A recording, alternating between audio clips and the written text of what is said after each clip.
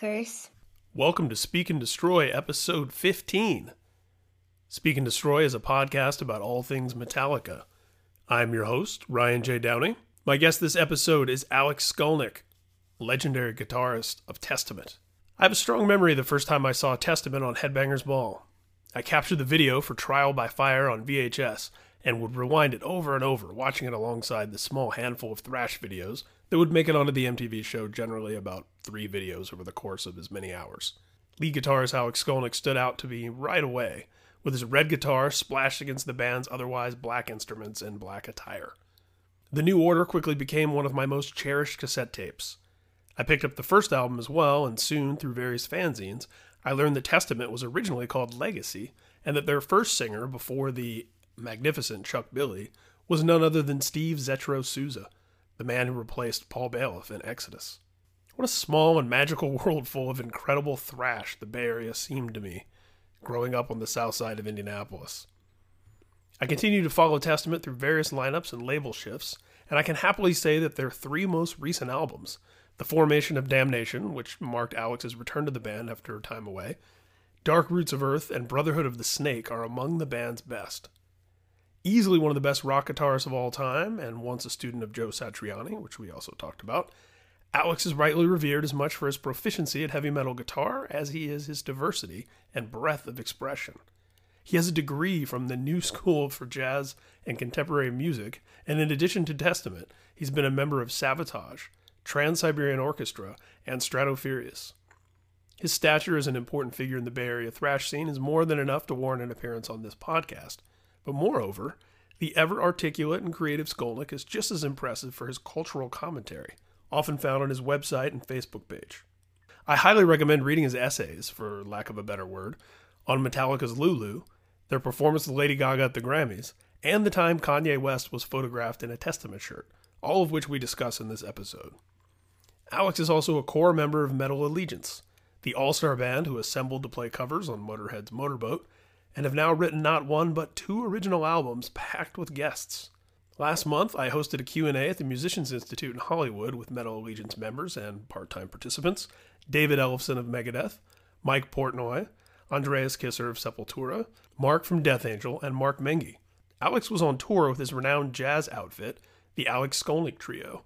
Though I didn't get to see him at MI, I was thrilled when he agreed to come on to Speak and Destroy, and it turned out to be what I believe is the longest episode so far, with a wide-ranging discussion covering his early adventures with the guitar, and so much more related to our shared love and respect of Metallica. Quickly before we get into this episode, do you have a question that you'd like to hear answered on Speak and Destroy? Drop an email to speakanddestroy@superherohq.com, or hit me up on Twitter at Ryan Downey, or head over to one of the Speak and Destroy socials. Speak and Destroy is on Instagram, on Twitter, on Facebook. Ask your question in any one of those places, and maybe we'll start doing some questions and answers here at some point. And right now, the best way you can support this podcast, if you're enjoying it, is to go into the iTunes store, or wherever you consume podcasts, and leave a 5-star rating and a review. We recently cracked 100 reviews. Thank you for that. Please keep them coming. The more of those we get, the higher the visibility of the podcast, and the more people can discover it and participate in these awesome conversations about Metallica. So here it is, my conversation with the great Alex Skolnick. This is Speak and Destroy.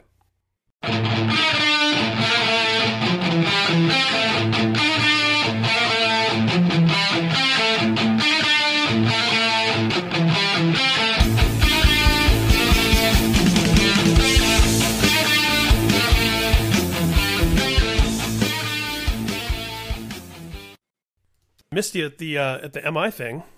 Yeah. Sorry, I couldn't make it. I was up in Northern California. It was fun. We were, David was talking about it being the 35th anniversary of Megadeth, and I pointed out that it was the 30th anniversary of the Megadeth t-shirt that I was wearing. Oh, awesome. Purchased at my first ever metal show in February 1988. Wow. So almost that's to the cool. month. Yeah. Still have it. Still have it. And can still almost squeeze into it. I pulled it off, I think. It's what, yeah, I have very few like pictures from childhood and memorabilia, but I do have my Megadeth and Slayer shirts from 1988. Well, that's worth celebrating, especially that you can fit into it. Yeah, exactly. That's what Andreas was saying too. Yeah. But yeah, that was a lot of fun, and it was definitely a nice kind of life full circle moment because David had originally applied to Musicians Institute, and MI had found an apartment for him nearby, which was the fateful apartment where he was neighbors with Dave Mustaine. Yeah. And then he ended up not going to the school. Yeah. So look what happened. Yeah. And then some serendipity for me personally, and that Megadeth was my gateway to all of this. And, to hear Mr. Ellefson on stage identify me as his very good friend of many years was kind of you kind of take a moment and go, this is awesome. Yeah. No, that is really cool. So yeah, let's talk a little bit about how your journey began. Was there music around the house? Did you have, were there records that you were hearing? What was young Alex Skolnick all about? There wasn't much music around, to be honest. There were a lot more books. I have Ivy League intellectual parents who have, they're just like extreme academics, with PhDs from Yale in psychology and sociology, and music. There was a turntable, but it wasn't used that often. I didn't hear much music until, but I always noticed music in cartoons. I always liked the classical music, the classical themes that were sort of incorporated into Bugs Bunny cartoons, like Flight of the Bumblebee, I think was one. Oh yeah, or the Barber de Seville. Yes. Or Franz Liszt, or The Marriage of Figaro. You could think of so many. And it's great how those cartoons were giving us a classical education unbeknownst to us. Yeah, I didn't realize that till years later, and then I would hear these melodies, and I said, "Wait a second, I remember that from Bugs Bunny." And so I think I was always drawn to that, and I first noticed rock music. When I would hear like early rock and roll, like Rock Around the Clock, and I think when I was a kid, it was the '70s, and that's when I first noticed music. They say pop culture happens in 20-year cycles. So 20 years after the 50s, you have the 70s, and 50s were sort of making a comeback. You had Happy Days on television. Mm-hmm. I think it was Grease in the 70s also? Grease was in the late 70s. Yeah, and that was, very set in the 50s. Yes, American Graffiti, which was a little before my time. I think I was sort of barely conscious when that came out.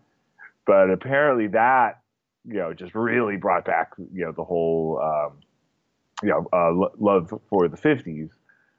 And at the end of the decade, we're talking like really 1980, the beginning of the next decade, I think like the last of these types of movies came out, and it was called American Hot Wax.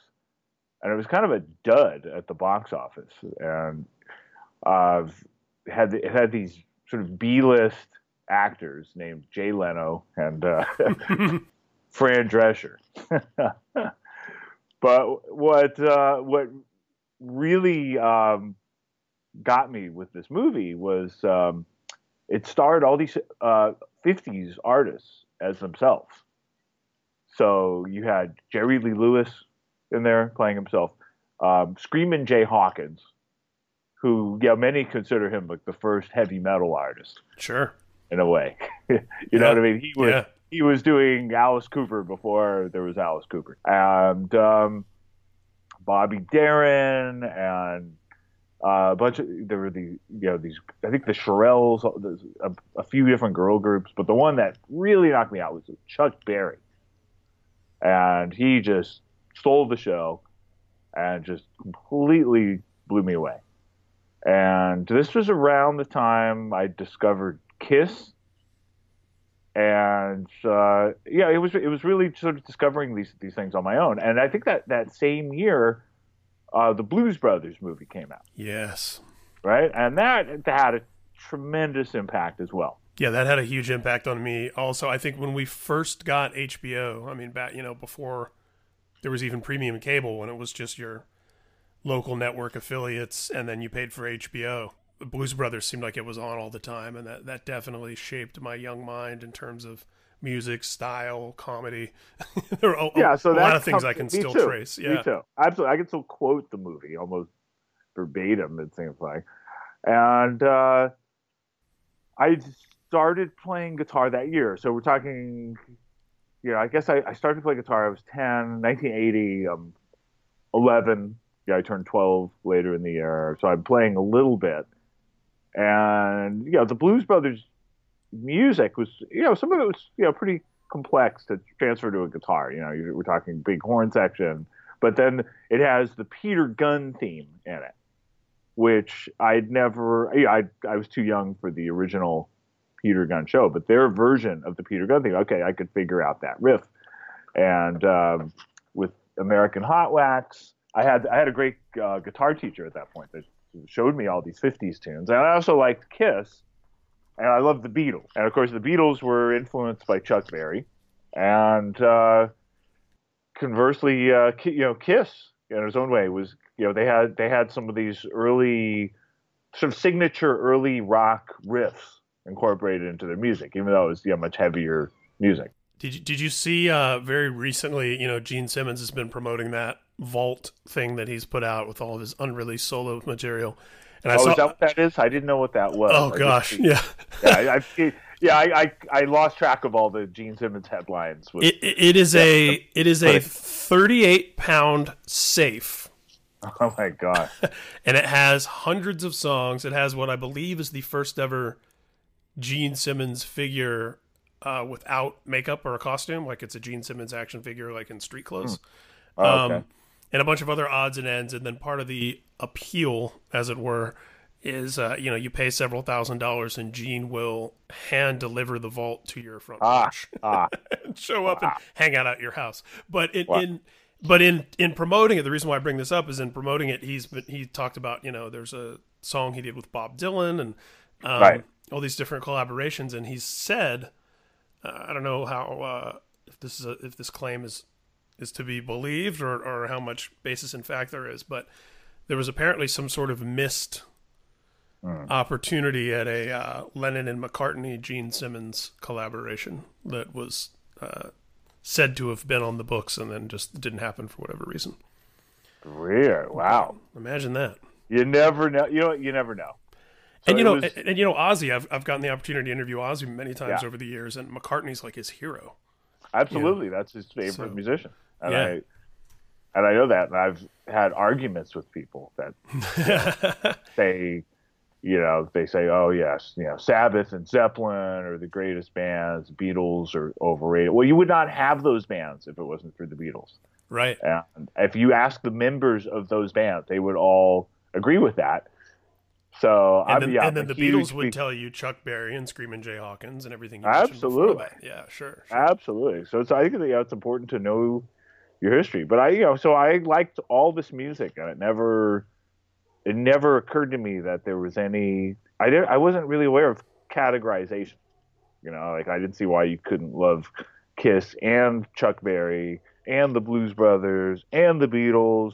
Yeah, it was all totally related, and it all went into my my formative years of guitar playing, which were also influenced by the fact that I have an older brother who doesn't play anymore, but he played in some local bands.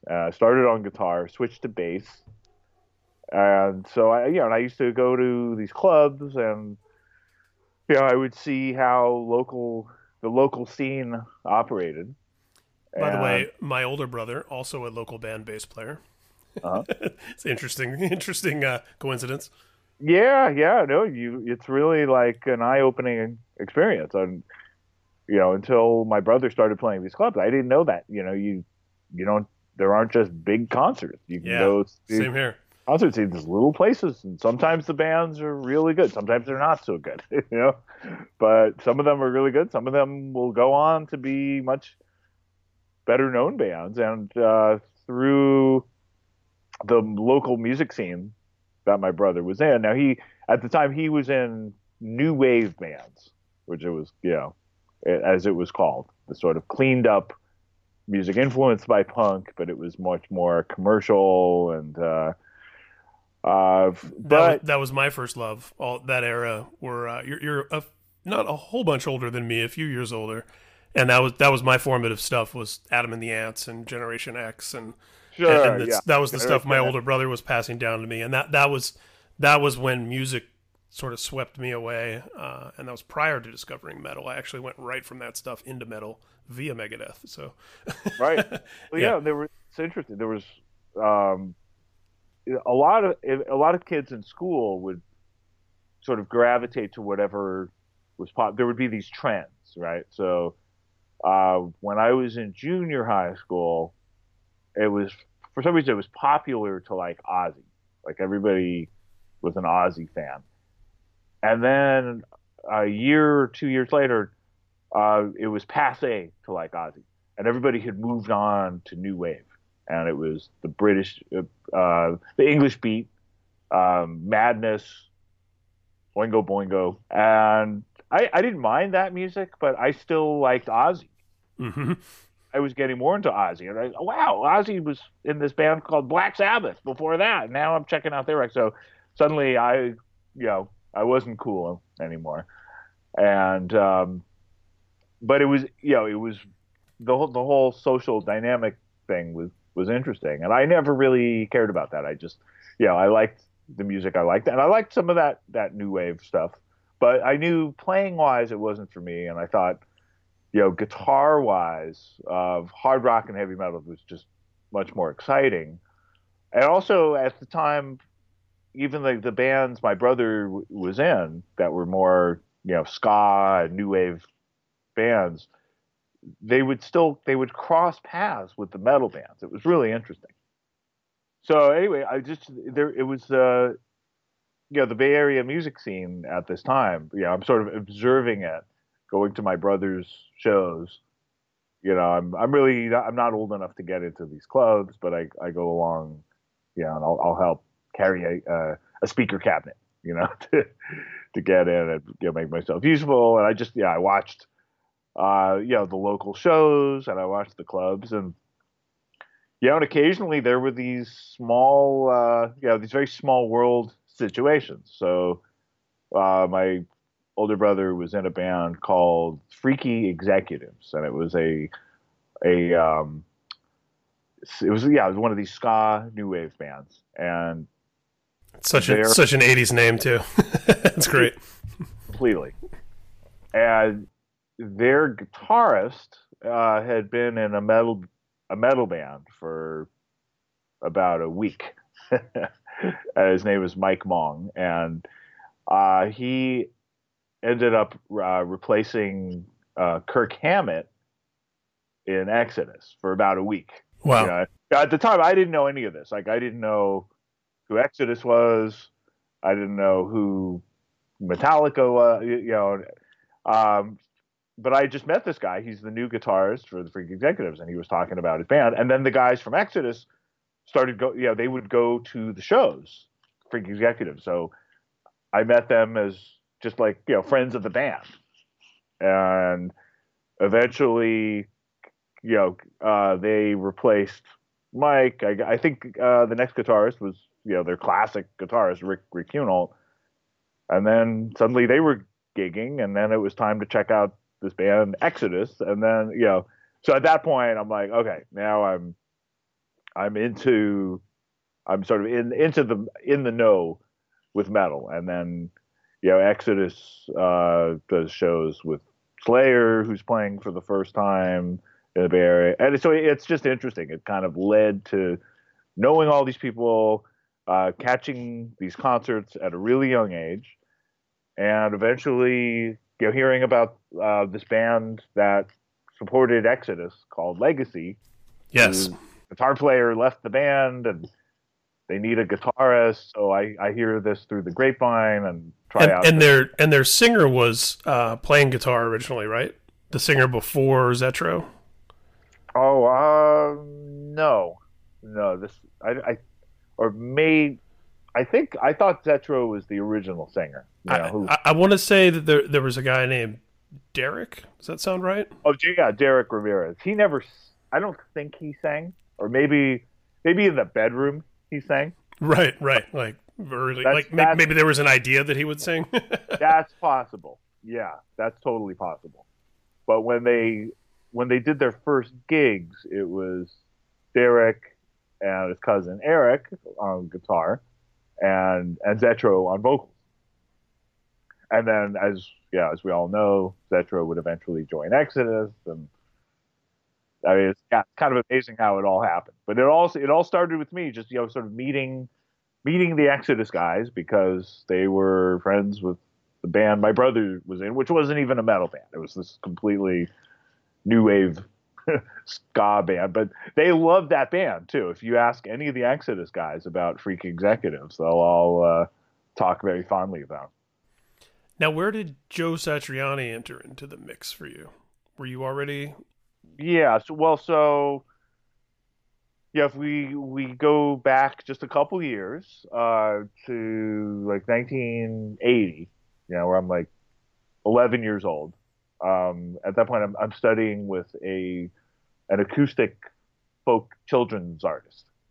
And I grew up in Berkeley, California, so it actually totally makes sense. And, but he was great. Gary, the guy's name was Gary LePeau, and he would play at sort of it's so Berkeley, playing at like anti-nuclear weapons rallies, and he had these sort of Berkeley protest songs. But he was just a great teacher, and within I guess about 2 years, I just felt the need to study with another teacher and move, because he was really more of an acoustic singer songwriter.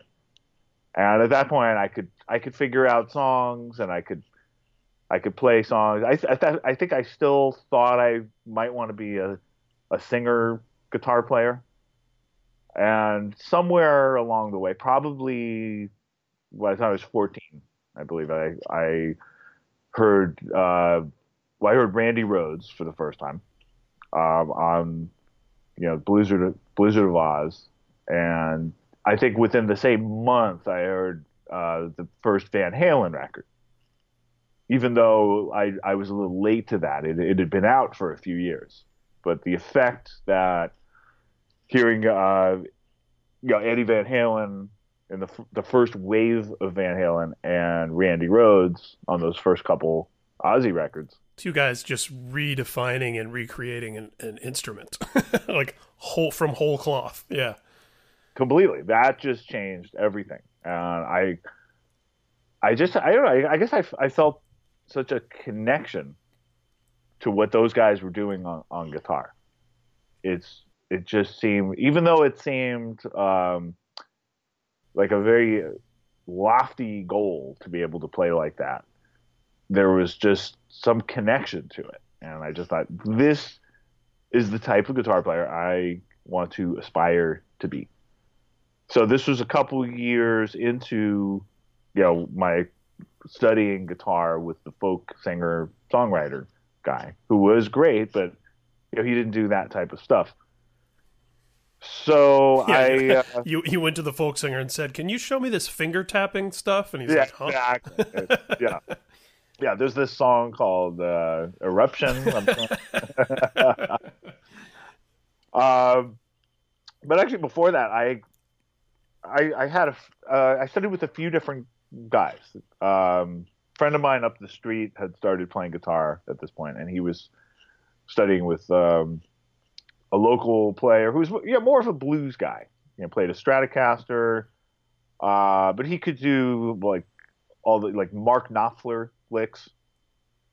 Dire Straits was really popular at the time. That's great guitar playing. There was great guitar playing that wasn't metal too. I mean, the Police was out. I still love the Police.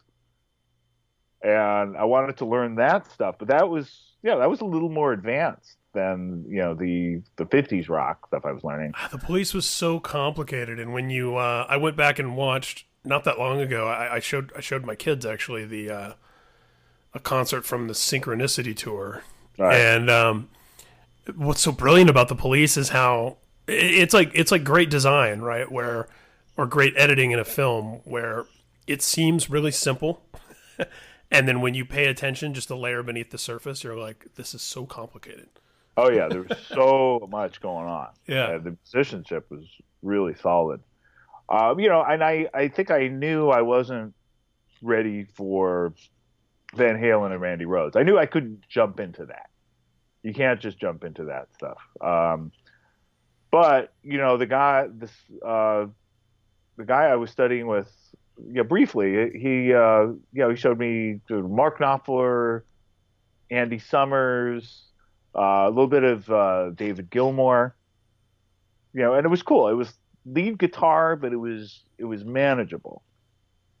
And then I moved on to some local players, and it's just it's an interesting small world. So there were two guys in the Bay Area, or at least in like the East Bay, that were considered like the real hot shots, right? So one guy, his name was Bob Coons, and he was the older brother of Michael Coons, who was the singer for the band Laws Rocket, which is Laws Rocket is a whole other story, right? That's Yeah. the first band Metallica supported in the Bay Area. I mean, there's a very famous flyer. Yeah, Laws Rocket with special guests imported from L.A. Metallica. Right? Mm-hmm. So Mike had this older brother, Bob, and Bob could shred like nobody's business.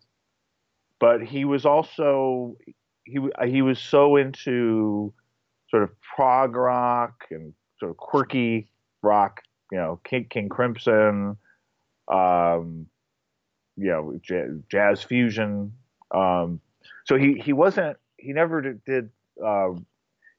any of the well-known rock bands, but he could play like a beast. I mean, he was just the fastest picker I ever heard at that time.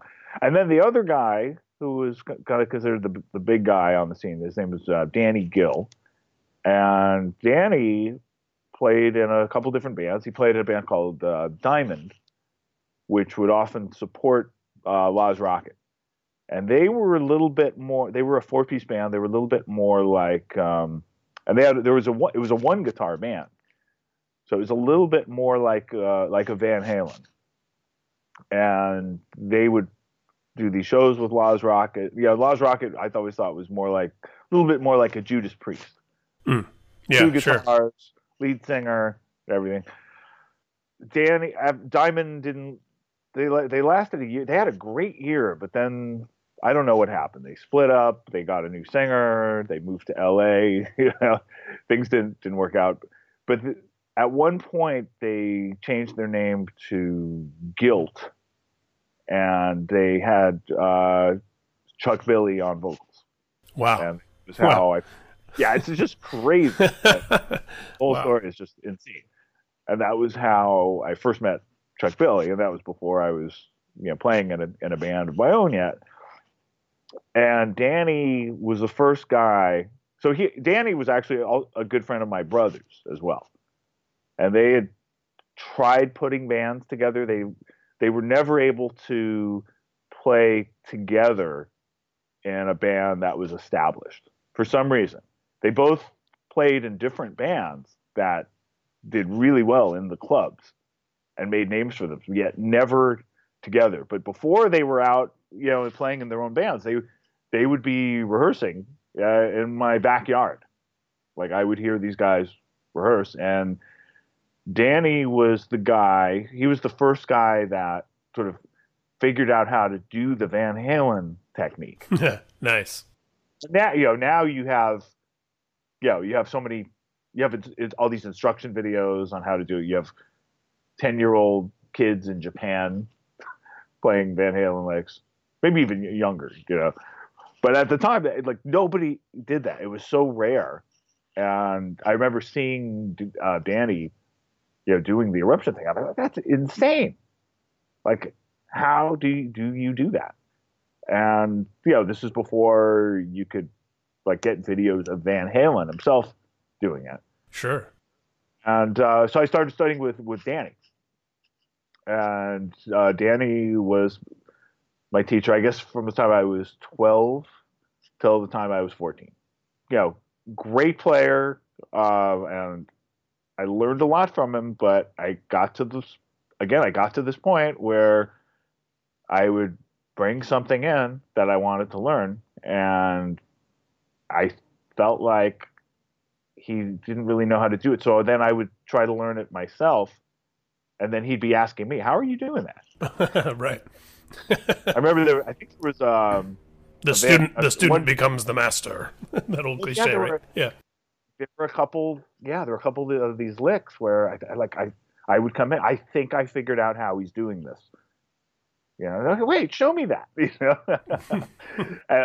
So it was great, but I needed to move on to another teacher, and I knew that both Danny and Bob had the same teacher, and his name was Joe. And I didn't know anything else about him except that supposedly he's a disciplinarian. He takes no bullshit. So you have to practice your lessons. And he was known for firing students. Students That's awesome. Instead of fire the teacher, he would fire students, and he had a waiting list. So you needed him more than he needed you. It makes me think about martial arts movies where the student sits outside the monastery in the snow for 3 days to prove they're worthy of being let in, type of thing. It was a little bit like that. His waiting list was like over a month, and he also he was known for. At this point, everybody knows who I'm talking about. He's a nice guy. He's not he's not a mean guy, but he would tell it like it is, and he was known for cutting people down to size if they deserved to be. And both Bob and Danny, they were like kind of best on their block, but they, when they would study with Joe, he would just tell them the truth, which is, they really, yes, they had some good things under their sleeves, but they, to be on in the big picture, they really both had a lot to work on. And anyway, both of them had stopped studying with him and decided, I don't know, they didn't need him, or maybe they, he wasn't giving them enough credit, and he didn't recognize how good they really were. I'm not sure what it was, but both of them basically told me I shouldn't study with him. So these are both my previous guitar teachers telling me not to study with the guy they had studied with, despite the fact that I'm hearing that this guy's the best. This guy's like, he's come from the East Coast. He's very serious. He's on this whole other level. And I thought, God, that's so interesting. Why would I choose not to study with this person? So, long story short, the Joe turned out to be Joe Satriani. And he was a great teacher, except you had to leave your ego at the door.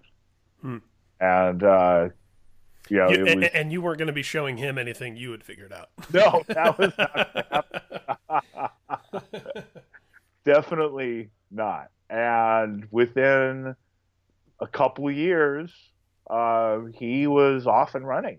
He was on his second solo album.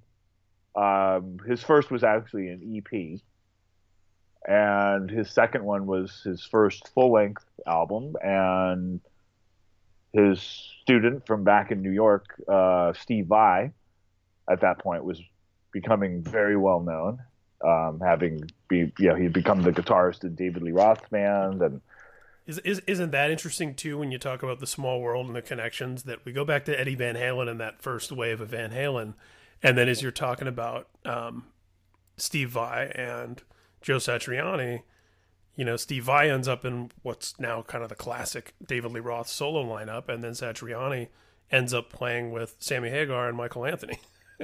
yeah, that's true. That is pretty. It's interesting how that all works. It is. So yeah, I mean so within a couple of years, Joe Satriani's really well known, and then I'm doing my first gigs. By the 2 years later, I'm 16, and I'm doing my first gigs with Legacy, which would become Testament, and so I've had this conversation with friends of mine who are musicians. Sometimes we'll talk about great advice we got and terrible advice we got. And probably, so I often say, some of the worst advice I got was, don't go to this guy Joe for lessons. And luckily, I didn't listen. Yeah, right. That's some terrible advice. Yeah, and then some of the best advice I got was from Joe himself, who among many pearls of wisdom he had. One of them was, never try to be like the guitar player of the moment. Yeah, whoever that is. Now, for the longest time, that was Eddie. And of course, it's great to learn things from Eddie. I still learn things off those early Van Halen records, but people would just only focus on the flash of the technique and the fact that he had just such a great rhythmic sense and just a great blues feel. And then for a while it was Stevie Ray Vaughan, and I even knew people in the Bay Area, that would buy the Stevie Ray Vaughan Stratocaster, wear a hat, just really kind of be just like him. Yeah. And stand outside in the rain anytime it rained. yeah. And I have friends who grew up in Austin at the time. Eric Johnson was popular, even before he was nationally known. And there was a whole group of people that would dress just like him and try to play just like him.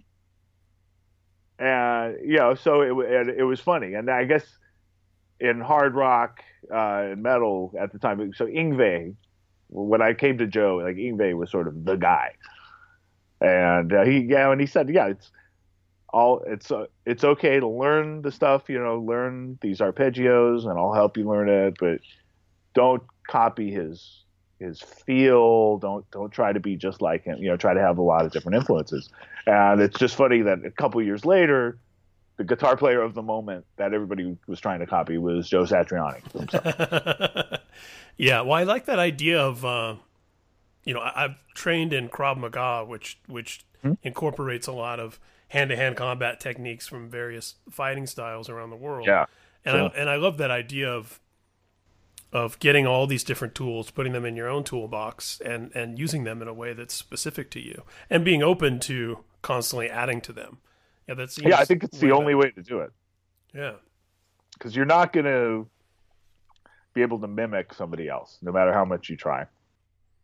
And I think this also brings us kind of full circle, talking about that through line from Chuck Berry and the Killer to the Beatles to Sabbath to and so on. When I think about Metallica, for example, I when I heard Metallica, I'd never heard Diamond Head. Obviously, I mean most people hadn't. I hadn't heard Motorhead, and it's like in many ways, Kill 'Em All is Motorhead and Diamond Head combined, but it's still through the prism of the unique life experiences of this street kid Dave Mustaine and this Danish almost tennis pro, and you know what I mean. You put all those combustible elements together, and you get these songs that could, while you can see the ingredients, the meal wouldn't have tasted the same if it had been cooked by someone else. Yeah, absolutely. And even it's funny, with Metal Allegiance, we recently played the Prowler from the first Maiden album. Nice. And the guitar solo section on that, it's Motorhead. It's more technical. Yeah, it's much more technical. You know, they maidenized it, but it's what I think of as the Motorhead groove. And you can hear that in a bunch of the Metallica stuff. But you know, of course, when Metallica does it, it sounds like Metallica. But it's just great to hear, you know, bands sort of, you know, borrow, but, you know, filter it through this this prism that makes it sound unique. Yeah, I remember when the first Coldplay record came out, someone telling me, you know, this is just U2 plus Radiohead. And I'm like, yeah, but you didn't think to make U2 plus Radiohead. That's right. You know, Him, it's just Black Sabbath plus Typo Negative. Yeah, that's a great idea. Sure.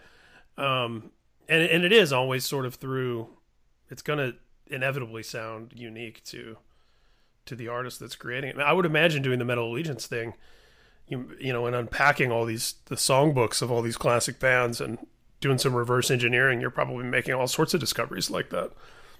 Like, hey, wait a second. This actually reminds me of this. I'd never noticed that before. Yeah, and I'll use those as references. Whereas, you know, it's fun to learn all this music as an experienced musician. Right. Oh, I know exactly what they're doing. You know, whereas, you know, when I was hearing that stuff for the first time as a kid, it was so mysterious and so magical. And it's, you know, it's still exciting to listen to. But now, you know, just having made, you know, having dozens of records and knowing the process and knowing how guitar tones are made and how songs are written, you can, it's fun to check out all this music with, you know, a new perspective and understanding. So as all of that was happening in the Bay, you know, Exodus and Legacy becoming Testament, and obviously, of course, Metallica, as that was developing this Bay Area thrash scene that of course would eventually incorporate and encompass, you know, everything from Violence to Death Angel to Forbidden and, you know, third wave and fourth wave and however you want to categorize that stuff now. Did you have a sense at the time that you were part of something that could be described as a movement or a scene or a genre within a genre? Or, you know, all these ways that, you know, for me, a kid growing up in Indiana, reading about that as it was happening and discovering it and that sort of thing, it seemed like this, you know, like Camelot or something, like, you know, some sort of, you know, like thinking about like the New York jazz scene or Delta blues or something, you know. Was there any sense that there was something sort of electric happening, or what was the vibe? I don't think so, because, you know, we were in our own little island, basically. That's what it felt like, an island. And, you know, who knew what was happening anywhere else? You know what I mean? Like, obviously, if you're in New York at that time, then there's some other scene happening. Or if you're in Austin or Chicago, you know, I think we just weren't aware of it. So I didn't know. I mean, the whole thing was very mysterious to me. Like, I wasn't sure. You know, it's not like things weren't as connected as they are now. You didn't have the internet. You didn't have, you had music magazines, but they were mostly focused on bands that were, you know, extremely well known. You have stuff like magazines like Circus, Hit Parade, or Metal Edge, right? Everybody in those magazines had a record deal. If they weren't headliners, they were supporting headliners. And those magazines weren't writing about bands and the tape trading scene. Right, exactly. Yeah. Now, there was the tape trading scene, and we did hear about bands in other areas. So, for example, like I knew about the band Savatage. Even though they had a record out, it was out of print. And I remember having... It's ironic because I would end up doing a record with them. Yes. Which is a whole other story. Yeah. Which would lead to this other thing called the Trans-Siberian Orchestra. But And, at the and time, Savatage was supposed to play the first metal show I ever went to, which was Dio, Megadeth, and Savatage, that tour. that's right. Where I bought that Megadeth shirt. But my date in Indianapolis, and I don't know why, but for whatever reason, Savatage canceled that date. They were on the bill, and they had merch set up there for sale, but they didn't play. Ah, But yeah, again, the small world of all this stuff, right? yeah, absolutely. So I just heard, okay, there's a band from Florida, so there must be all these bands in Florida doing stuff. And who knew that? I figured all the bands in Florida probably sound like that. That must represent what they sound like. Little did I know, a few years later, what Florida was going to give us. the bands from Florida. It's like, Yeah. like, wow, what is in the water out there? I knew of Pantera before anybody, before they had ever played in the Bay Area. And actually, I think they were still kind of a glam band at that point. But yet, maybe even somehow pre-Anselmo. Word had spread. They had this one EP or this album that was out, Metal Magic, I think it was called. And then, of course, you'd hear about European bands. So I just figure, okay, what's happening here is happening everywhere. But little did I know, that it was a unique sound and it was a unique scene. And how important so many of those bands would be from such a relatively small place that we would. Yeah, and the sheer amount of bands that would go on to achieve fairly high visibility is pretty remarkable. At the same time, we didn't know this at the time, and we didn't know who was going to be well known and who wasn't. So for every Slayer's really Southern California, but once they started playing the Bay Area, they were, as soon as they got rid of the makeup, that is famous story, they were just welcome. They were like honorary parts of the Bay Area scene. And so for every Slayer, Exodus, and then later Testament, because we were later. We didn't put out an album till '87. And we were really like the freshman class. I was in high school and Megadeth had records out, Metallica had records out, Slayer had records out.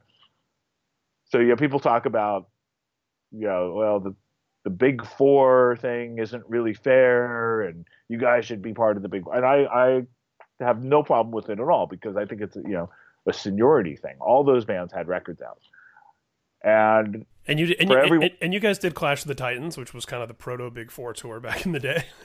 That's true. Yeah, that was. Definitely. If there's anybody who's a big 5 and 6, it's no question that Exodus and Testament are those bands in everyone's minds. But yeah, which is a big honor. That's great, and I'm more than happy with that. That's wonderful. But for every band, whether it's a big 4 band or even a big 5 or 6 or a big 10, you get into, you have Death Angel and other well-known bands. There are many bands that you'll see on flyers that just never made it to the stage of doing records. So there were so many bands, and I think at the time it wasn't clear. I mean, I think we knew who was going to last for a while and who was, but for a while it wasn't clear. I mean, I remember a time, and again, I mentioned earlier that Laz Rocket was the first headliner over Metallica. And I was talking to Kerry King not that long ago, and I had seen their first show in the Bay Area, and I always thought their first show was with Exodus. It was actually with Laz Rocket. Oh, wow. All of these bands supported Laz Rocket, and it really seemed like that was the band that was going to go places. And if anything, they were actually more accessible than most of the other bands at the time. And it's a little surprising. I mean, I think they kind of ended up being like the MySpace or the Friendster Right, of thrash. of those bands. Yeah, you know Totally. what I mean? It was Yeah. like the first thing that came out, but then the ones that followed really perfected it. And and I think you're a little closer in age to Rob Flynn, who's also been a guest on the show. And I Yes. thought that he had a really interesting perspective on all of this because he he was both a fan and a peer of those bands. You know, because like you, he was in high school when Kill 'Em All Yeah. was out, and he was seeing a lot of those early shows. And obviously, we think of. I think in your case, you're probably associated a little more with that uh, generation, if you can even call it that, right before Rob. Even though I think he might be a year or two older than you because you started so much younger. Yeah. But You know, so we were in the same generation, so, for sure. and I think that that's one of the more exciting perspectives on what's become such a phenomenon in the shape of Metallica. In that for you being one of the stars of Testament with the red guitar when everyone else had the black guitars. I always remember that. Yes. Yeah. You have this really unique vantage point. What was your first encounter with the Metallica guys? Did you meet the guys from the band before you saw them play, or vice versa? Well, I knew about them because of Exodus. So I had heard this whole story that the guitarist for the Freaky Executives, whose name was Mike Mong, who actually looks a lot like Kirk, or at least he did at the time, Amazing. and also half Asian. You know what I mean? It was like a perfect replacement visually. But It's like Mark from Death Angel said at that MI thing that the first time he met Kirk Hammett, Kirk was like, "You look like me." yeah. So Mike Mong replaced him, and he had the same look and a good guitar player too. But I think it just after I think I forget if it lasted a week or a month, and I think he did like at least one gig with them. But he had also started jamming with the Freaky Executives, and I think he just decided that the heavy, ultra heavy thing just wasn't for him. And at the time, there was no reason to think that there was any commercial success or career stability to be had in playing music that sounded like Exodus or Metallica. Oh, absolutely. If you were looking to make music a career, that wasn't the move. Absolutely. And, Freaky Executives was this large ensemble too. I mean, they were like a combination of like Morris Day and the Time and the English Beat, and a couple of the guys in the band even had connections to Sheila E., who is from the Bay Area, who was part of Prince's band, and it just looked like there could be major commercial potential with that band, and I think there could have been you could write a whole book on why things didn't happen with that band. Right. But anyway, so Mike Mong joins that band, and for a while, my brother was the bass player, and I just heard the story. Mike Mong briefly replaced the guitarist for Exodus, and I said, "Oh, what happened to him?" "Oh, he joined this other band. They're doing a record and they're touring it. It kind of looks like they might be going places." "Oh, what are they called?" They're called Metallica. You should check them out. They're going to be coming around, blah, blah, blah. So I go to see Metallica. They played the same place where everybody else played in Berkeley. It was called the Keystone Berkeley. Mm-hmm. And I'd already seen Exodus there. I'd already seen Law's Rocket there. And in a way, it was like this unfulfilled dream of mine. It's so frustrating in a way. I never got to play there because it closed down before I was gigging.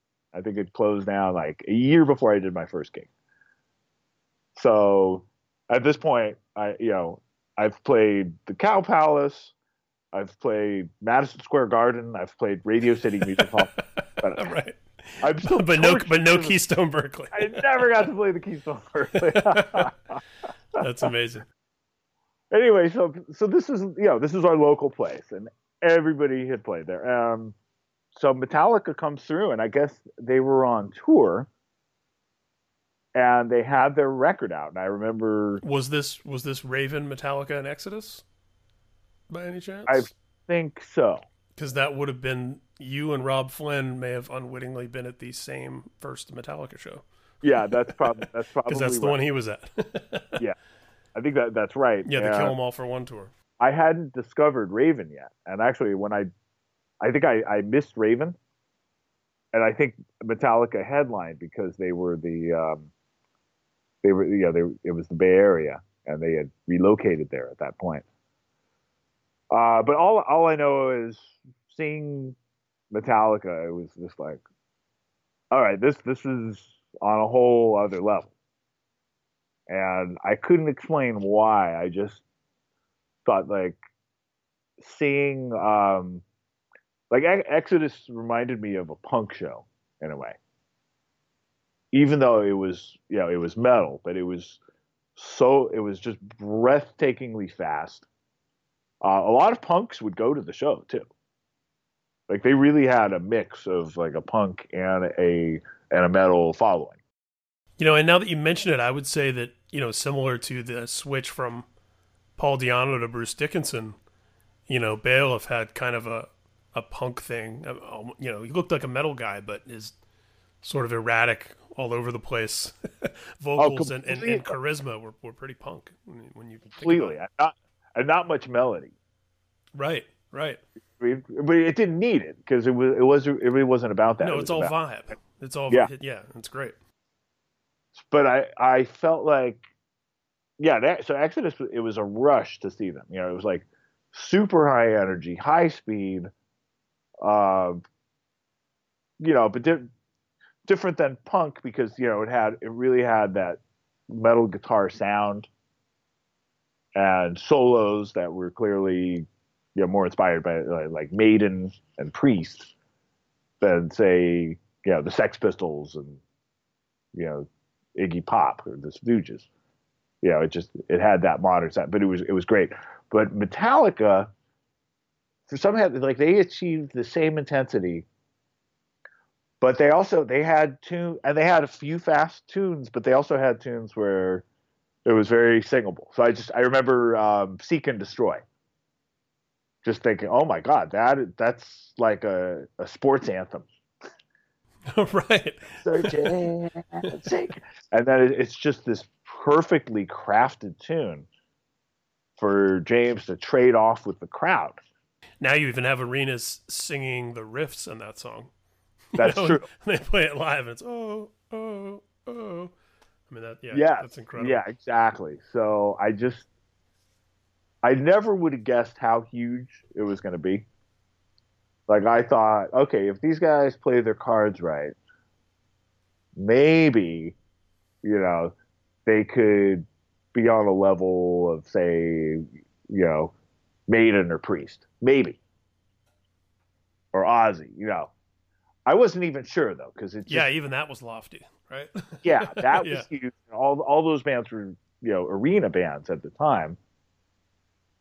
But I never would have guessed that, not only are they going to reach that level, they're going to outlast those bands at that level. They're going to play stadiums where a lot of those bands will end up consolidating their venues and switching to smaller theaters.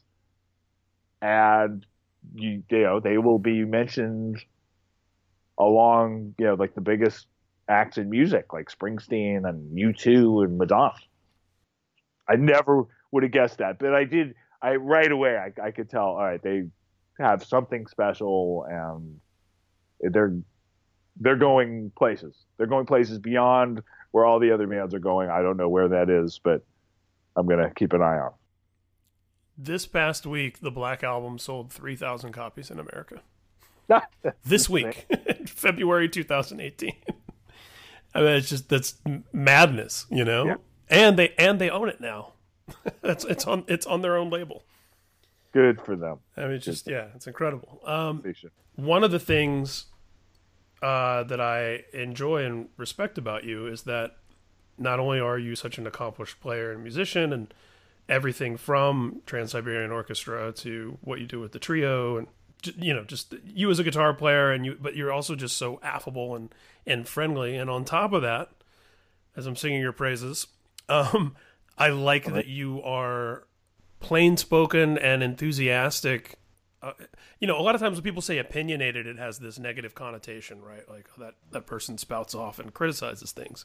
And I think that you're opinionated in a way that you will have these open commentaries on things like a fan, because you're so well established in your own right as a musician and a player, and somebody in the pantheon of this legendary Bay Area thrash thing, if nothing else, aside from everything else. And yet, you did this essay about Lulu or Death Magnetic, and even more recently, a year ago, the Lady Gaga Grammy thing. And as a bit of a cultural commentator myself, I've always been drawn to that and thought it was really cool, especially given your kind of insider status on that kind of thing. That you're able to experience those moments in culture as someone who's lived it in a sense, and also as someone who's observing it like the rest of us. It's interesting. I don't seek attention with those commentaries, as hard as that may be for some to believe. Like, I don't of course. Yeah. allow it to get. I post the stuff on my blog for my readers, or whoever's interested. And I'm always surprised that it resonates so much, or it causes so much controversy. But to me, I never try to be controversial for the sake of being controversial or opinionated. I just I like to share perspective, and I like to be honest, and it sometimes gets me in trouble because I'm very bad at sort of putting on a front. Like, I can't. That's one of the reasons why I do music and why I don't work in an office where I have to smile at the boss and sort of not say what I'm really thinking. I could never be in that situation. So I think that it comes out in my writings, and also in my music. I mean, I think I always felt like just because I'm known for this certain genre of music, and where the majority of musicians are stick to that genre, which that's great. I support that. I've never felt like that should limit me as a musician, and I like to work with musicians, many different types of musicians outside of that genre. And I think from my real metal phase was around the time I joined Testament, where I was 16, and I had these few years where I was like, okay, I'm a metal guy. Most of my listening is Randy Rhoads, Yngwie, Blackmore, Dio. And then, I discovered great instrumental music. And keep in mind, I'd been a Satriani student. So that was always a part of my development. But for some reason, it shocks some people that, I sort of pursued that, the instrumental side, or the jazz improvisation, whatever you want to call it, simultaneously. But to me, it feels totally natural. Just like it felt natural for you to like all those different bands as a kid, even when the trends would move on and say, now you're supposed to like this stuff now. Exactly. I can like all of it. Yeah. Yeah. A year after I discovered Ozzy in junior high school, nobody was wearing Ozzy shirts anymore. And it's not cool anymore. Dude, we've moved on. You're so 1982, man. And No, actually that makes no sense to me. Ozzy's, I like that music even more, and I'm learning. It's going to take years to learn to play this music, but this I think I'm always gonna like this music. But at the same time, I'm not gonna apologize for liking John McLaughlin and Al Di Meola and and John Coltrane and Miles Davis. That's a big part of me too. I don't try to force it on people. Every now and then, I'll see these comments. If I'm doing a tour of instrumental music where I do one of my albums, or I'll play on somebody else's album. If it gets picked up by a metal website, occasionally you'll see an angry fan. Who the hell does he think he is? Come on, man, you're supposed to be a thrasher. Just the other day, I saw something like that on my Instagram, and it's so ridiculous. It's like, I'm not forcing you to listen to my instrumental stuff. I'm not forcing, Not to mention, I think that it all feeds in, in my experience, and, all the creative people that I've known, the more you branch out and do other things, the better, and sometimes even sort of more pure that other project is. I think so too. I think it gives you a different perspective. And sometimes I think bands get ruined by that. If you have people who are painted into a corner or in this creative cage and feel that they're only supposed to do a certain type of thing, sometimes you get these bad albums that are a result of them butting up against those constraints. Whereas oftentimes you let someone go wander and explore everything, and it's that much better for kind of the purity of the original thing. Yeah, it really is. I mean, I'm more drawn to musicians that are, they're not purists, there's some great purists too. But I guess it just, it feels natural for me to play different types of music. And I think I got to a point where with heavy metal guitar, it requires a lot of technical facility. And it seemed to me like, wow, if I have all this technical facility, I can use that and apply it to other music I like, whether it's, jazz fusion or, I like, there's even some country guitar that I like. And almost like you were developing those skills without realizing it. Yeah, absolutely. Kind of a Karate Kid wax on, wax off kind of thing. That's exactly right. And the vast majority of feedback I get is incredibly positive. And I have people tell me that, they're not afraid to open their minds to other kinds of music because of me. I just did a tour with my trio, and I played a place called Yoshi's, which is where I saw all my favorite jazz artists growing up. And that was like what the Keystone Berkeley was to me. Yoshi's was to me on the jazz improv side of things. And to play there was just, incredibly fulfilling. And, I've played at a number of venues like that. And I always meet people at the shows that have never been to a concert. Like they've never had that experience of coming to the show, sitting down, not talking, listening, enjoying a glass of wine, and just really getting into the music as a listener. There's no, and I sometimes joke about, the mosh pit. There's no mosh pit here tonight, guys.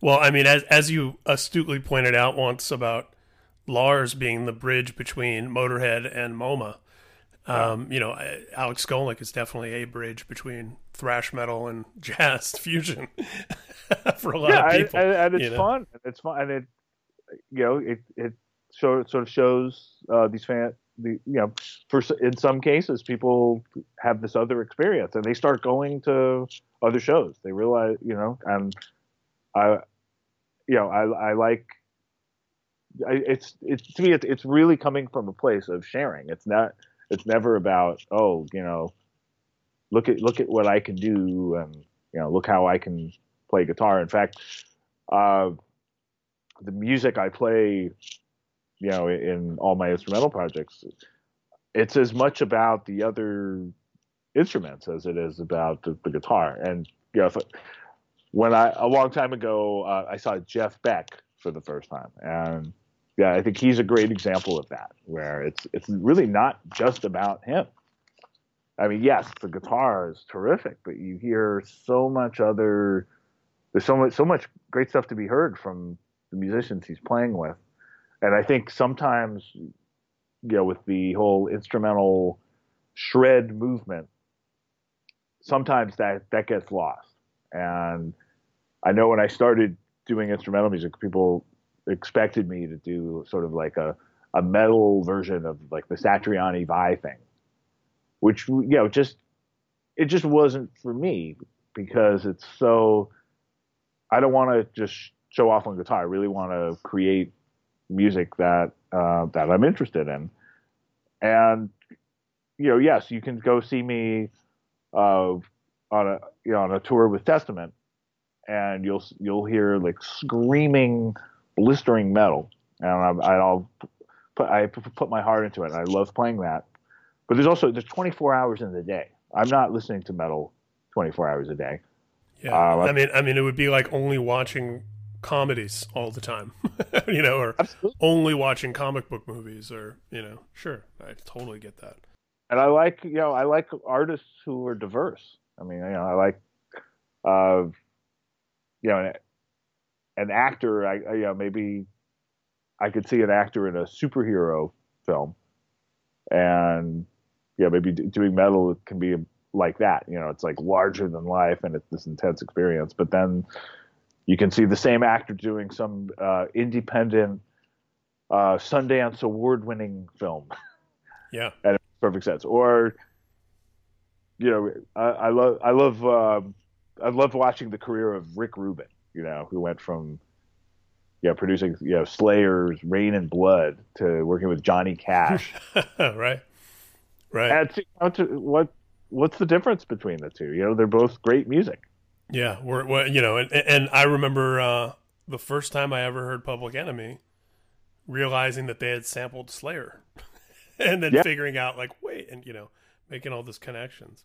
Absolutely. So to me, it's it doesn't matter. So I've always admired. There's a number of artists that are like that, and I've always sort of wanted to be like the guitar version of that type of artist. That's killer.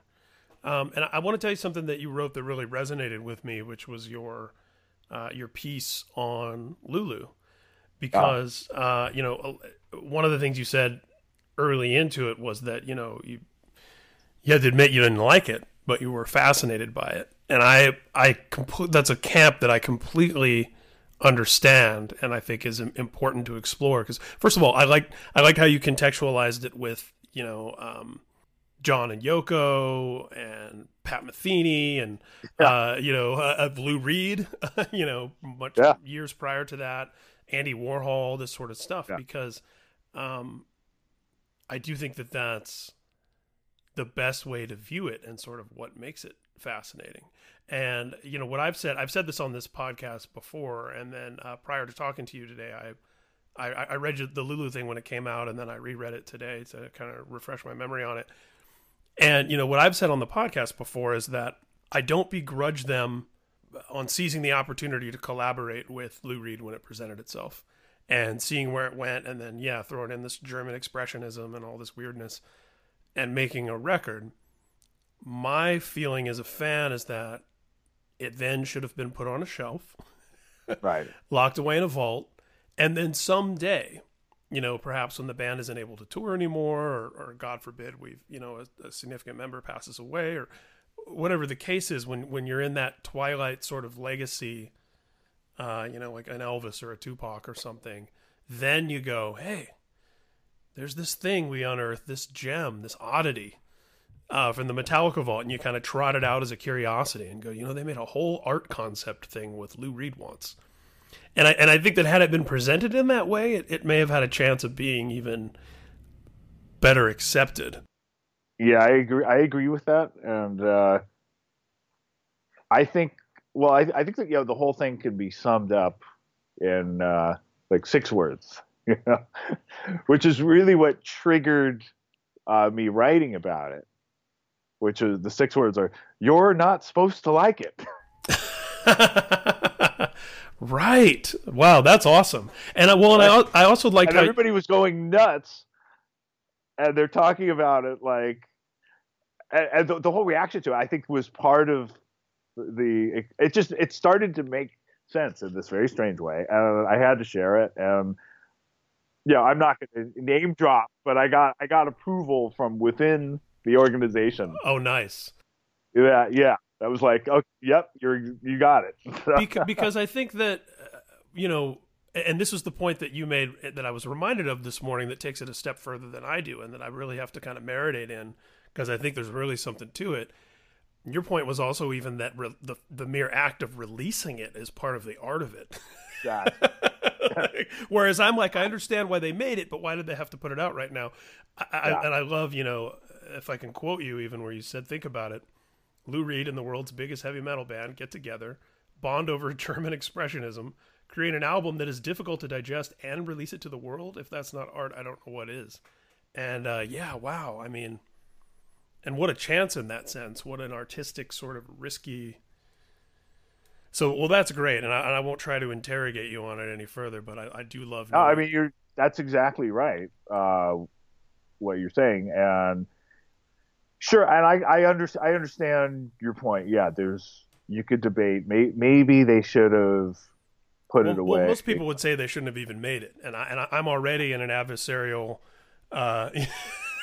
Metallica defender camp by telling people that I completely understand them making it. But yeah, I think it would be it would have been a great collector's item. Yeah, so I could see that. I mean, Prince had the Black Album, right? Which was never going to be as good as you imagined it to be. It was not supposed to be released. Right. He was pissed that they actually released it. But it's one of those. It was an experiment. Like Eddie and the Cruisers, A Season in Hell. Right? Yeah. One of my favorite parts about that movie is the mythic, unreleased.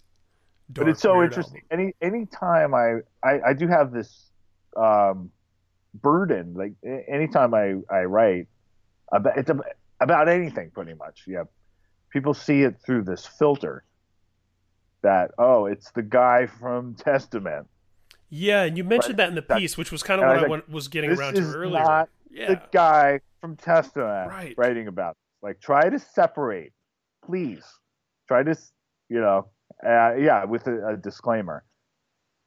And it's difficult. I understand why, but I actually have it's not that I'm not proud of my existence as the guy from Testament, but that's not. I don't live as the guy from Testament 24 hours a day, and it was the other part of me that's not the quote unquote guy from Testament that wrote that article. Yeah, and I completely understand that, and I think most thinking people and fans and admirers of yours will understand that too. Unfortunately, there's a lot of non-thinking people out there. Yeah, but you always got to remember to quote Metallica: "The empty can rattles the most." And I always like to point out, I've said this to bands for years, where it's like, okay, so see this news article, you just announced tour dates, and there's 40 comments saying they wish your bus would crash and you would all die. Just keep in mind that for the 40 people that left those shitty comments, 40,000 people said, oh, tour dates for this band, cool, are they coming to my town? And then went about their day. So it's always the perspective, like the people that actually take the time to comment with this enthusiastic negativity. Yeah. There's such a small minority compared to people that have goodwill that are like, oh, cool, and aren't spending any time saying anything positive or negative. They're just thinking warm thoughts and going about their day. Yeah. You really have to remind yourself. It's like, I did an Instagram post a few days ago, and I'm playing a '70s jazz fusion keyboard solo that I thought was awesome from a Tony Williams album, and it's gotten just great comments and people saying, this is why I follow you, because you do stuff like this as well as the metal stuff. And of course, there's one guy, what the hell is this? You're a thrasher. You forgot you're a thrasher. I think he said, this just sounds like children's music. This isn't trial by fire. Yeah. Yeah. But that's like one guy. One guy. And it's out of like just a line of one guy whose day would probably be made better if he actually listened to some children's music once in a while. Yeah, exactly. And then like a completely unrelated post, but also it went semi-viral, was last year Kanye West was photographed in a Testament chart. Mm-hmm.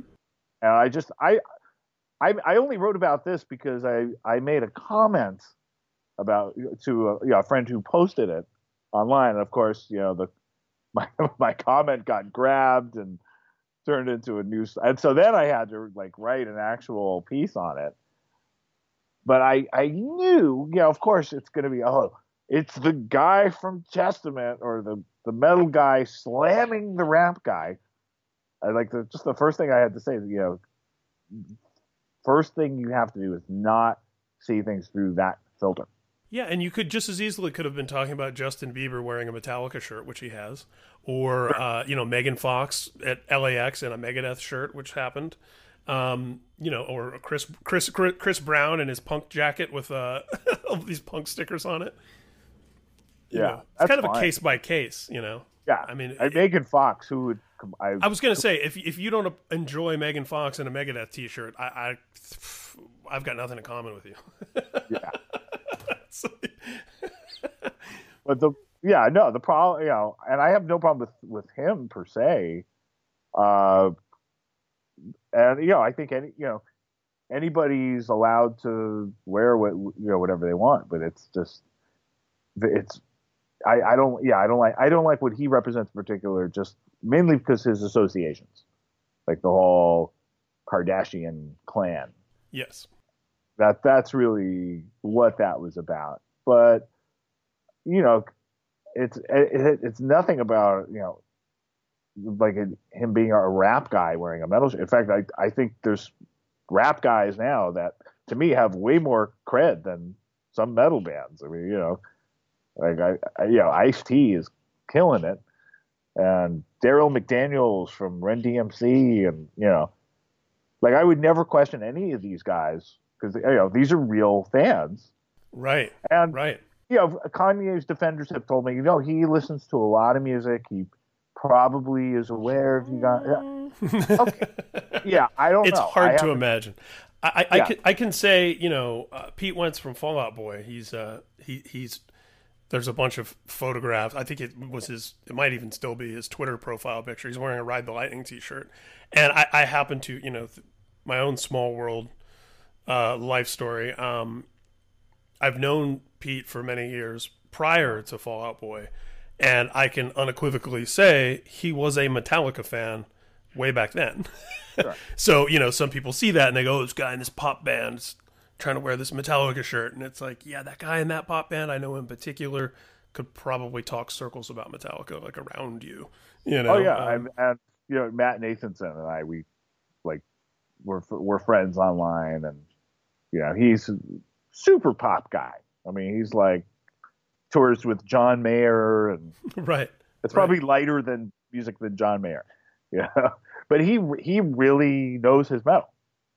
And really likes it. And Ryan Adams. Oh, sure.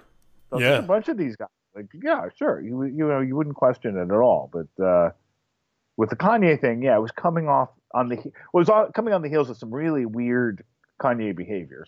Yeah, sort of like butchering Bohemian Rhapsody at the Glastonbury Festival. Visiting Trump Tower. Yes. And just all kinds of weird stuff. And I love, by the way, that wearing the Testament shirt was another log on that fire. Like oh that, yeah, that's like on the list of like he went to Trump Tower, he butchered Bohemian Rhapsody, he wore a Testament shirt. What is he doing? well, yeah, exactly. It was just the timing was Yeah. really Could you odd. could you assemble all of those little facts together and say that that's like a Lulu style art installation of Kanye's? Maybe, but I guess I draw Giving the him too much line. credit. Yeah, the whole reality show factor, which is it's more his other half than him, but still that just ties into this whole entity of these Ryan Seacrest type shows that I believe are Yeah. helping destroy America.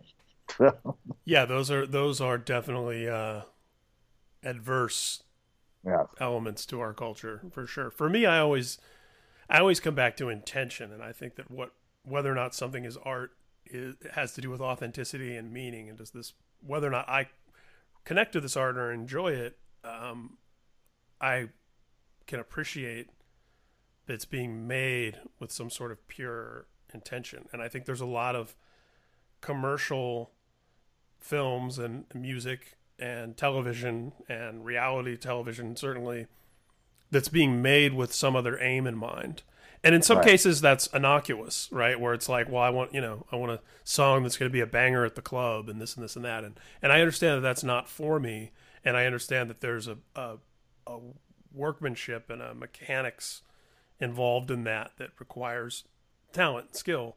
But I don't see it as art because I don't right. think that it's expression that's being made for its own sake. I think it's a calculated, means to an end. So Yeah, which you could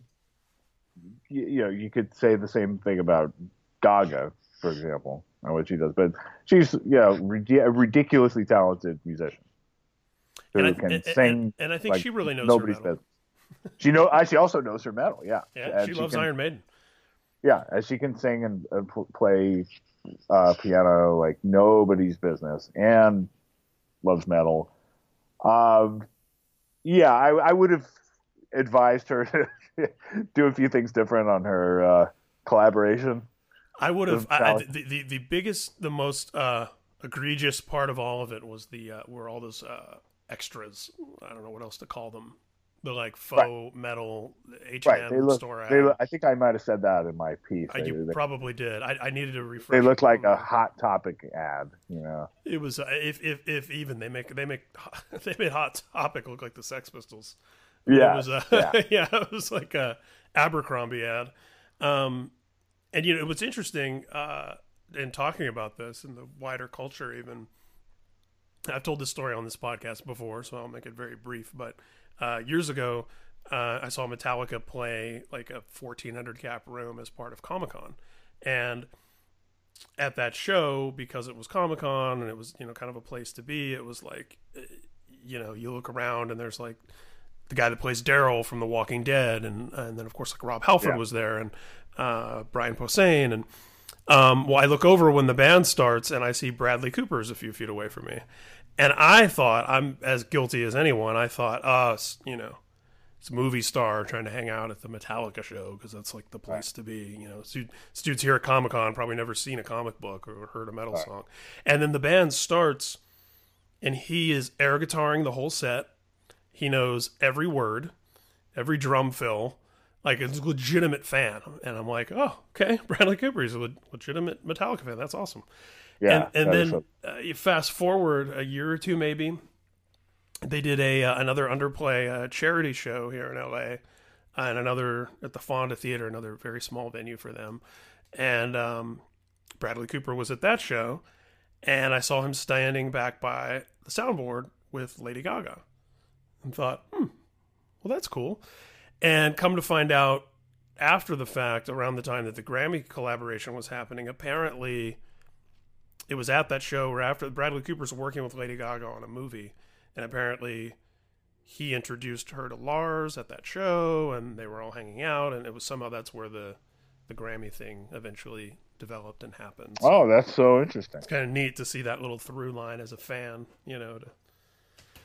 develop. And yeah, I was at that Grammy performance. It's the only time I've ever attended the Grammys outside of covering, the red carpet and the related events. It's the only time I've ever actually gone and been and had a seat.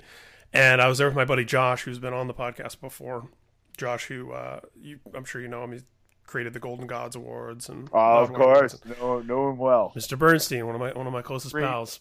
Great dude. Yeah. We were together, and we often talk about how it was like, this must be how sports fans feel when, their favorite team gets to the World Series or the Super Bowl and then just eats it.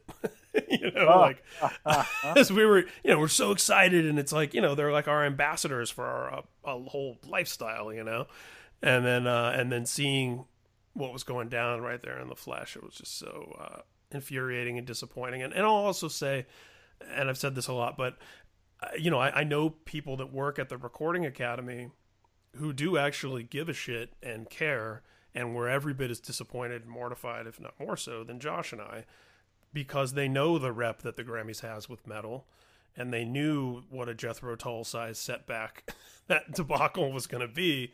And sometimes it's important to remember that these institutions aren't just monolithic entities, that there are humans in them, and people that are 20 years younger than me that are working at the Grammys that definitely weren't around for the Jethro Tull moment, sure. that are super bummed that Metallica got the shortest straw, as it were. Yeah, perfect choice of words. So yeah, it's too bad, because I thought the idea was great. Yeah, and also I would have consulted with her on wardrobe. Yes, yeah. It had a very a theatricality to it in a way that, in a negative way. Yeah. I mean, she was sort of dressed like a little fangirl groupie. Yeah, and I was able to see the there's footage online of the sound check, which I think Metallica might have even put it up, because the rehearsal, because you can actually hear the vocals, and the stage dive that she did during the performance, she does in the exact same spot in the rehearsal for like a couple stagehands, and that was kind of oh man, I know it's a performance, but was it the stage dive? Was that calculated? Like, that's kind of yeah. Yeah, and I think she could have covered up a little bit and still been sexy as hell. Yeah, agreed. But done it, it just would have had a little more integrity. She can do whatever she wants in her own show. That's what I mean. Like, normally saying Lady Gaga and theatricality in the same sentence, I mean it as a compliment. You know? Like a Marilyn Manson show or Alice Cooper or something, you want it to be theatrical, but this is different theater in a different I just didn't think that. I appreciate that she did the thing with Tony Bennett. Yes. And it's such a contrast, because she's dressed like this classy lady, and it works great. And no, she doesn't need to look like that with Metallica, but she could have dressed like Lizzie Hale with Metallica. Totally. Just not like you're in the Motley Crue girls video. Yes. Exactly. There was so much about the artifice of it that was like an idiot's version of what metal is. Yeah. We're gonna have fire and people dancing around and the fists waving and okay, why is this so hard to get this right, guys? I know, and those extras on stage all were moving around in a way as though they had never heard the song or heard a rock song or been to a concert. It was just sort of like, hey, we just need you guys to get up there and rock out. Yeah, they didn't help. No. I did enjoy that. I saw Metallica a couple of times after that, and each time when they play that song, Hetfield introduces it as, this time with vocals. That's funny. That's pretty great. So I want to ask you before I let you go, obviously talking about Metallica and Lulu are blights to many fans on the Metallica landscape. What have been a couple of the high points for you and momentous Metallica occasions that you've either gotten to experience directly by sort of being around, or just as a fan that I mean, Um, certainly the Black Album comes to mind. It's like okay, this is a different. They're on another planet from the rest of the world now. well, the funny thing about that is, I'm not one of these people that thinks the Black Album ruined Metallica. And I've had arguments with people about it because I think like sound wise, that's one of their not only one of their best sounding albums. I think it's just one of the best sounding albums. Period. Absolutely. Right, and the vocals, like he was at his prime. There, he still sounds great, but there he had all the aggression. It was like the perfect blend between like the melodies that he's doing now, which I think are terrific, and like the first album it was so brutal. It really wasn't melodic enough. Like that band really probably, if they'd never evolved from that sound, they probably wouldn't have blown up the way they did. Agreed. Right, but the Black Album, I feel like he had that same aggression that he had from the first album, but he had the melody that he would develop later. It was like the perfect blend.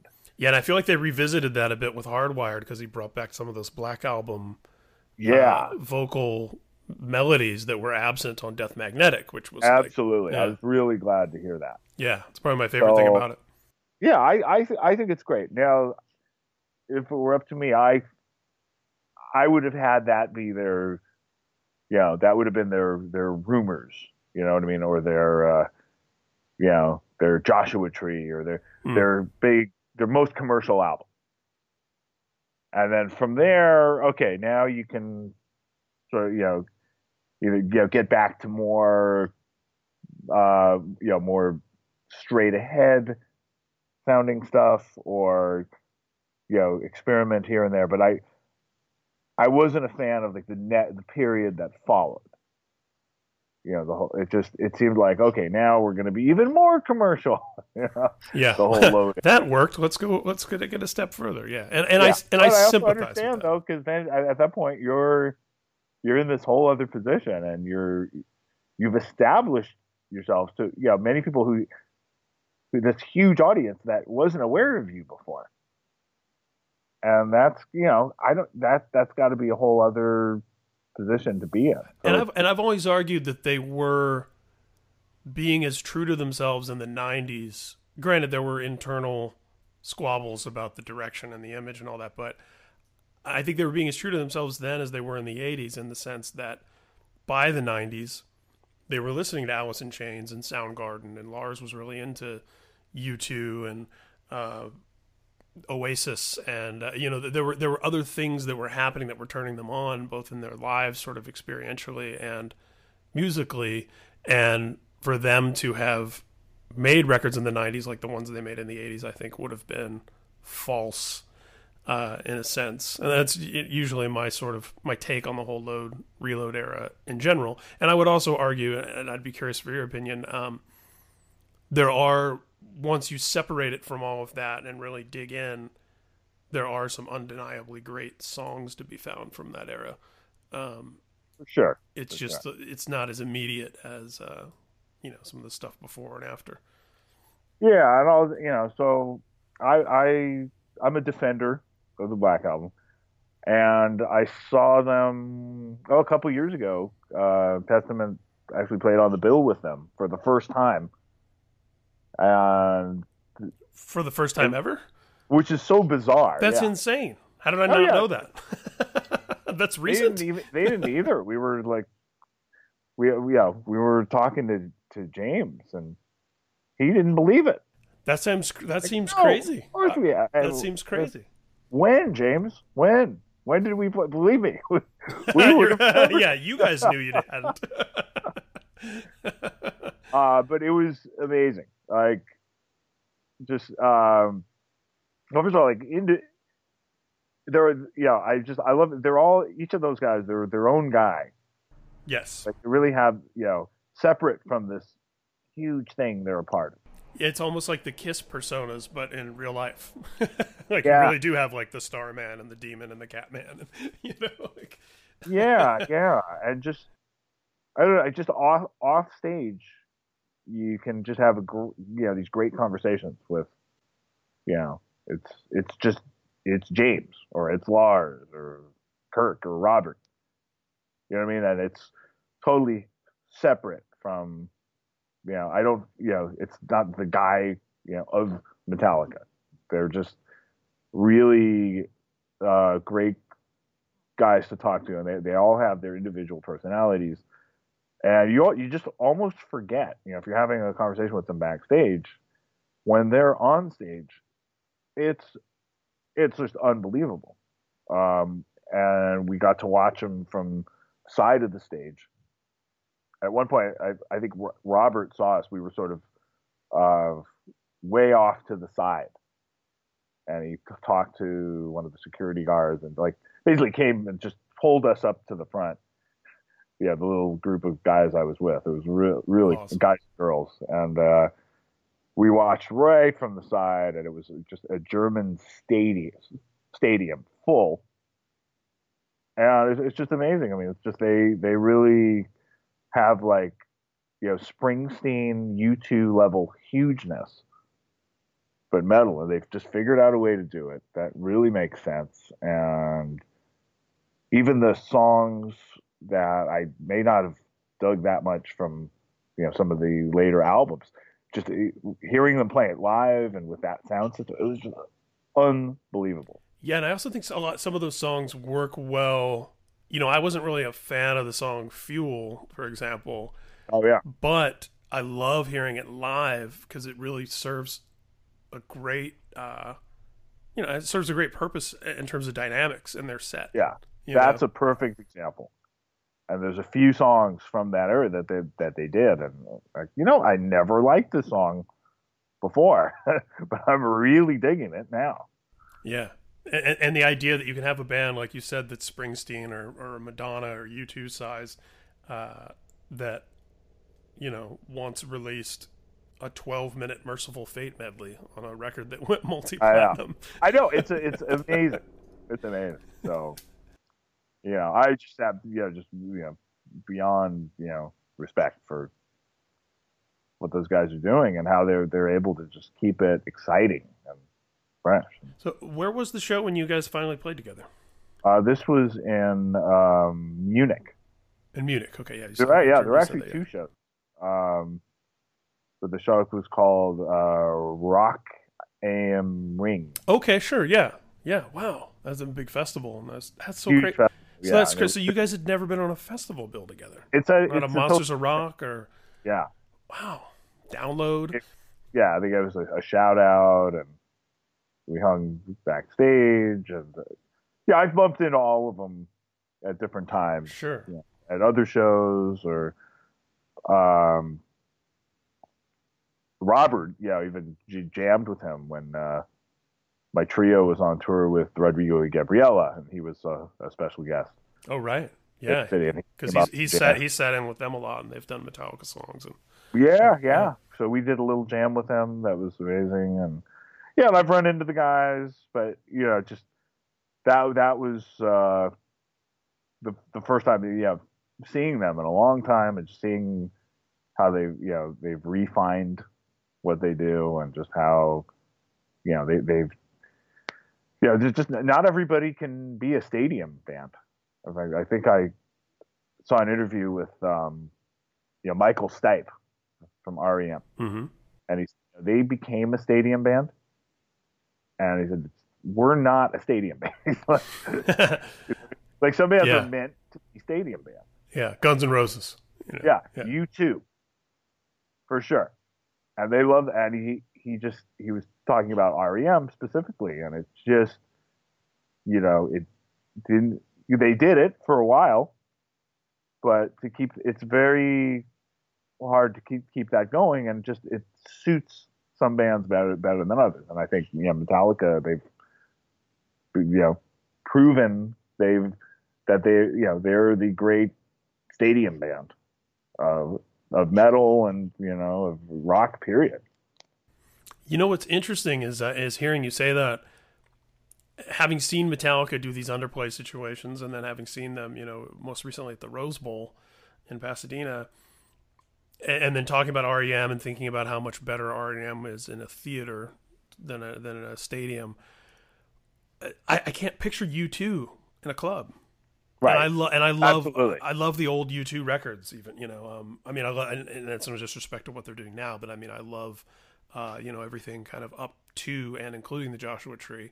And yet, yeah, I can't, and I know they even have sort of punk roots, but yeah, as I was listening to you say that, I'm like, I cannot picture them in a small room. Right. It would be weird.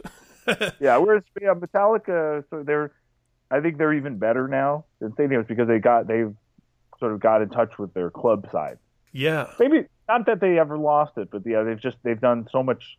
No, I know what stuff. you mean. I saw them at the Golden Gods as well. This was a little before this. That was great. They did the whole series of shows at the Fillmore. Yeah, I watched all of those on YouTube. I wish I could have gone, but yeah.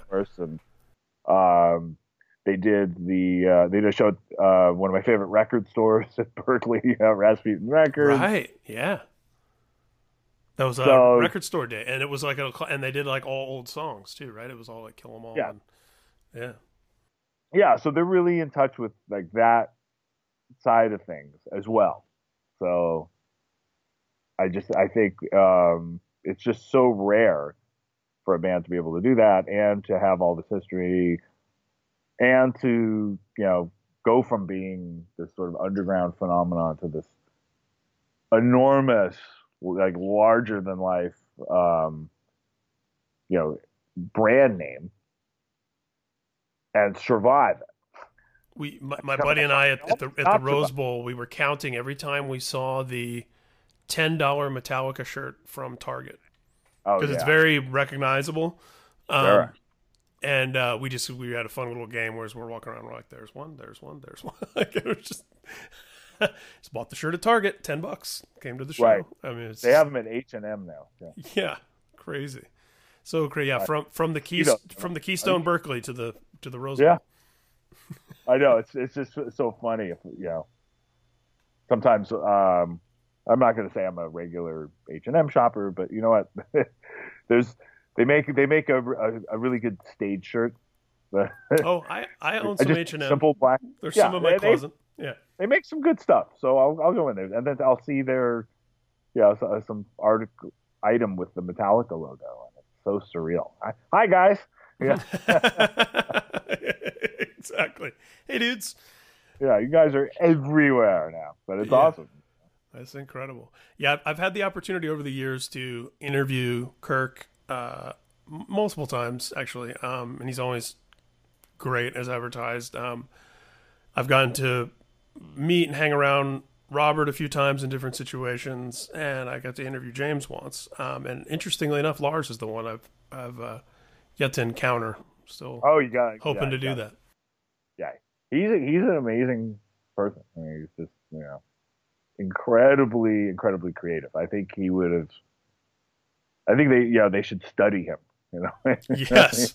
Yeah. Hey, no Lars, no Metallica. I'm a huge believer and outspoken defender of that idea. And also, I think no matter what he did, he would have been creative and done it differently. And I think, he watching his creativity has just really been fascinating. Even though there's moments that are controversial that some might not agree with, such as the whole Lulu thing.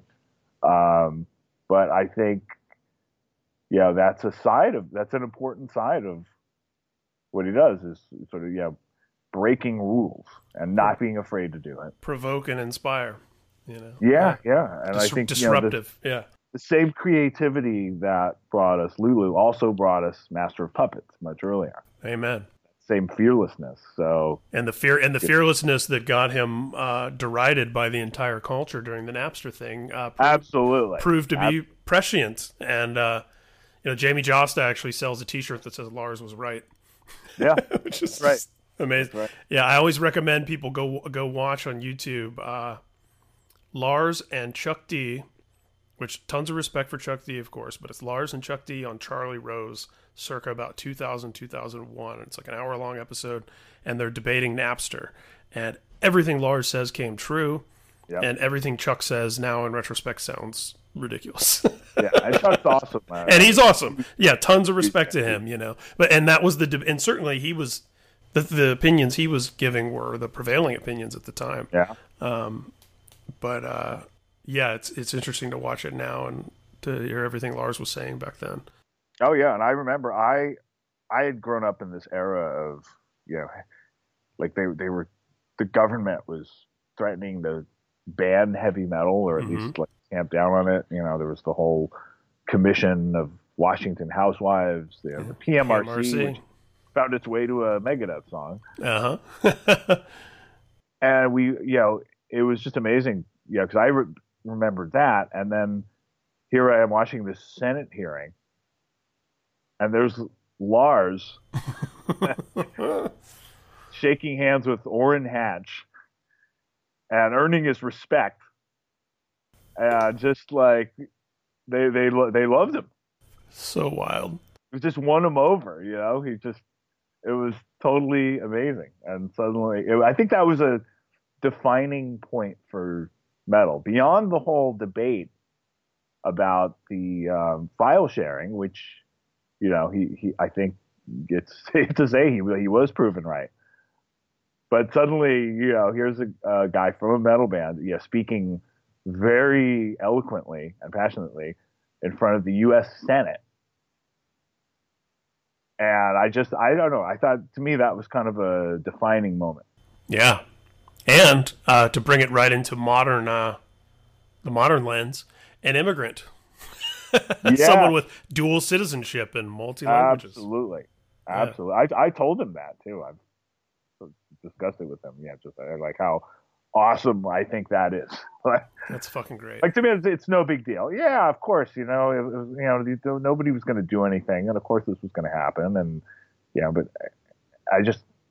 but I'm just thinking, like, if any of us, anybody from any metal band, like, got put in that position, we're going to go speak to a Senate subcommittee, or that group of senators that he spoke to, like, I would, yeah. I mean, maybe now I could do it, but at that time, I mean, that's like incredibly intimidating. Yeah, it's wild. Right? But much respect to him, and also to Dee Snider at the PMRC. Absolutely, yeah. I mean, Dee killed it. Yeah, and Dee, he was, at Zappa too. I mean, that was, of course, yeah. Yeah, Dee was a little more like I love Dee, but he was a little more like what they would have expected. Yeah, whereas Lars was more sort of like, hey, I can navigate seamlessly in this world and still get the point across. You guys respect business. This is about business. We're business people. And Dee, I think, played a necessary role at that time for that situation. But I think Lars did the unthinkable. Like, he actually earned their respect. Yeah, that's pretty. It's pretty awesome. Pretty powerful, man. Rules. That's great perspective and context, which I knew you would bring. And when I first conceptualized of this podcast, several months back, you were one of the first names I wrote down on my pad. So glad, man. So glad to be a part of it. Had to have on, yeah. And I'd love to have you back sometime, because I'd love to come back. More to discuss. So yeah, killer. Well, dude, don't be a stranger. And thanks again. Absolutely. Likewise.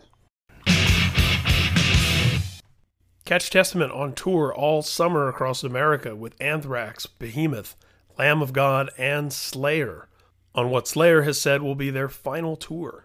And head over to alexskolnick.com to keep up with all of Alex's activities, to learn more about his book, From Geek to Guitar Hero, read his blog, check out all of his tour dates, check out what kind of gear he plays, look at photos, look at him on the cover of lots of guitar magazines.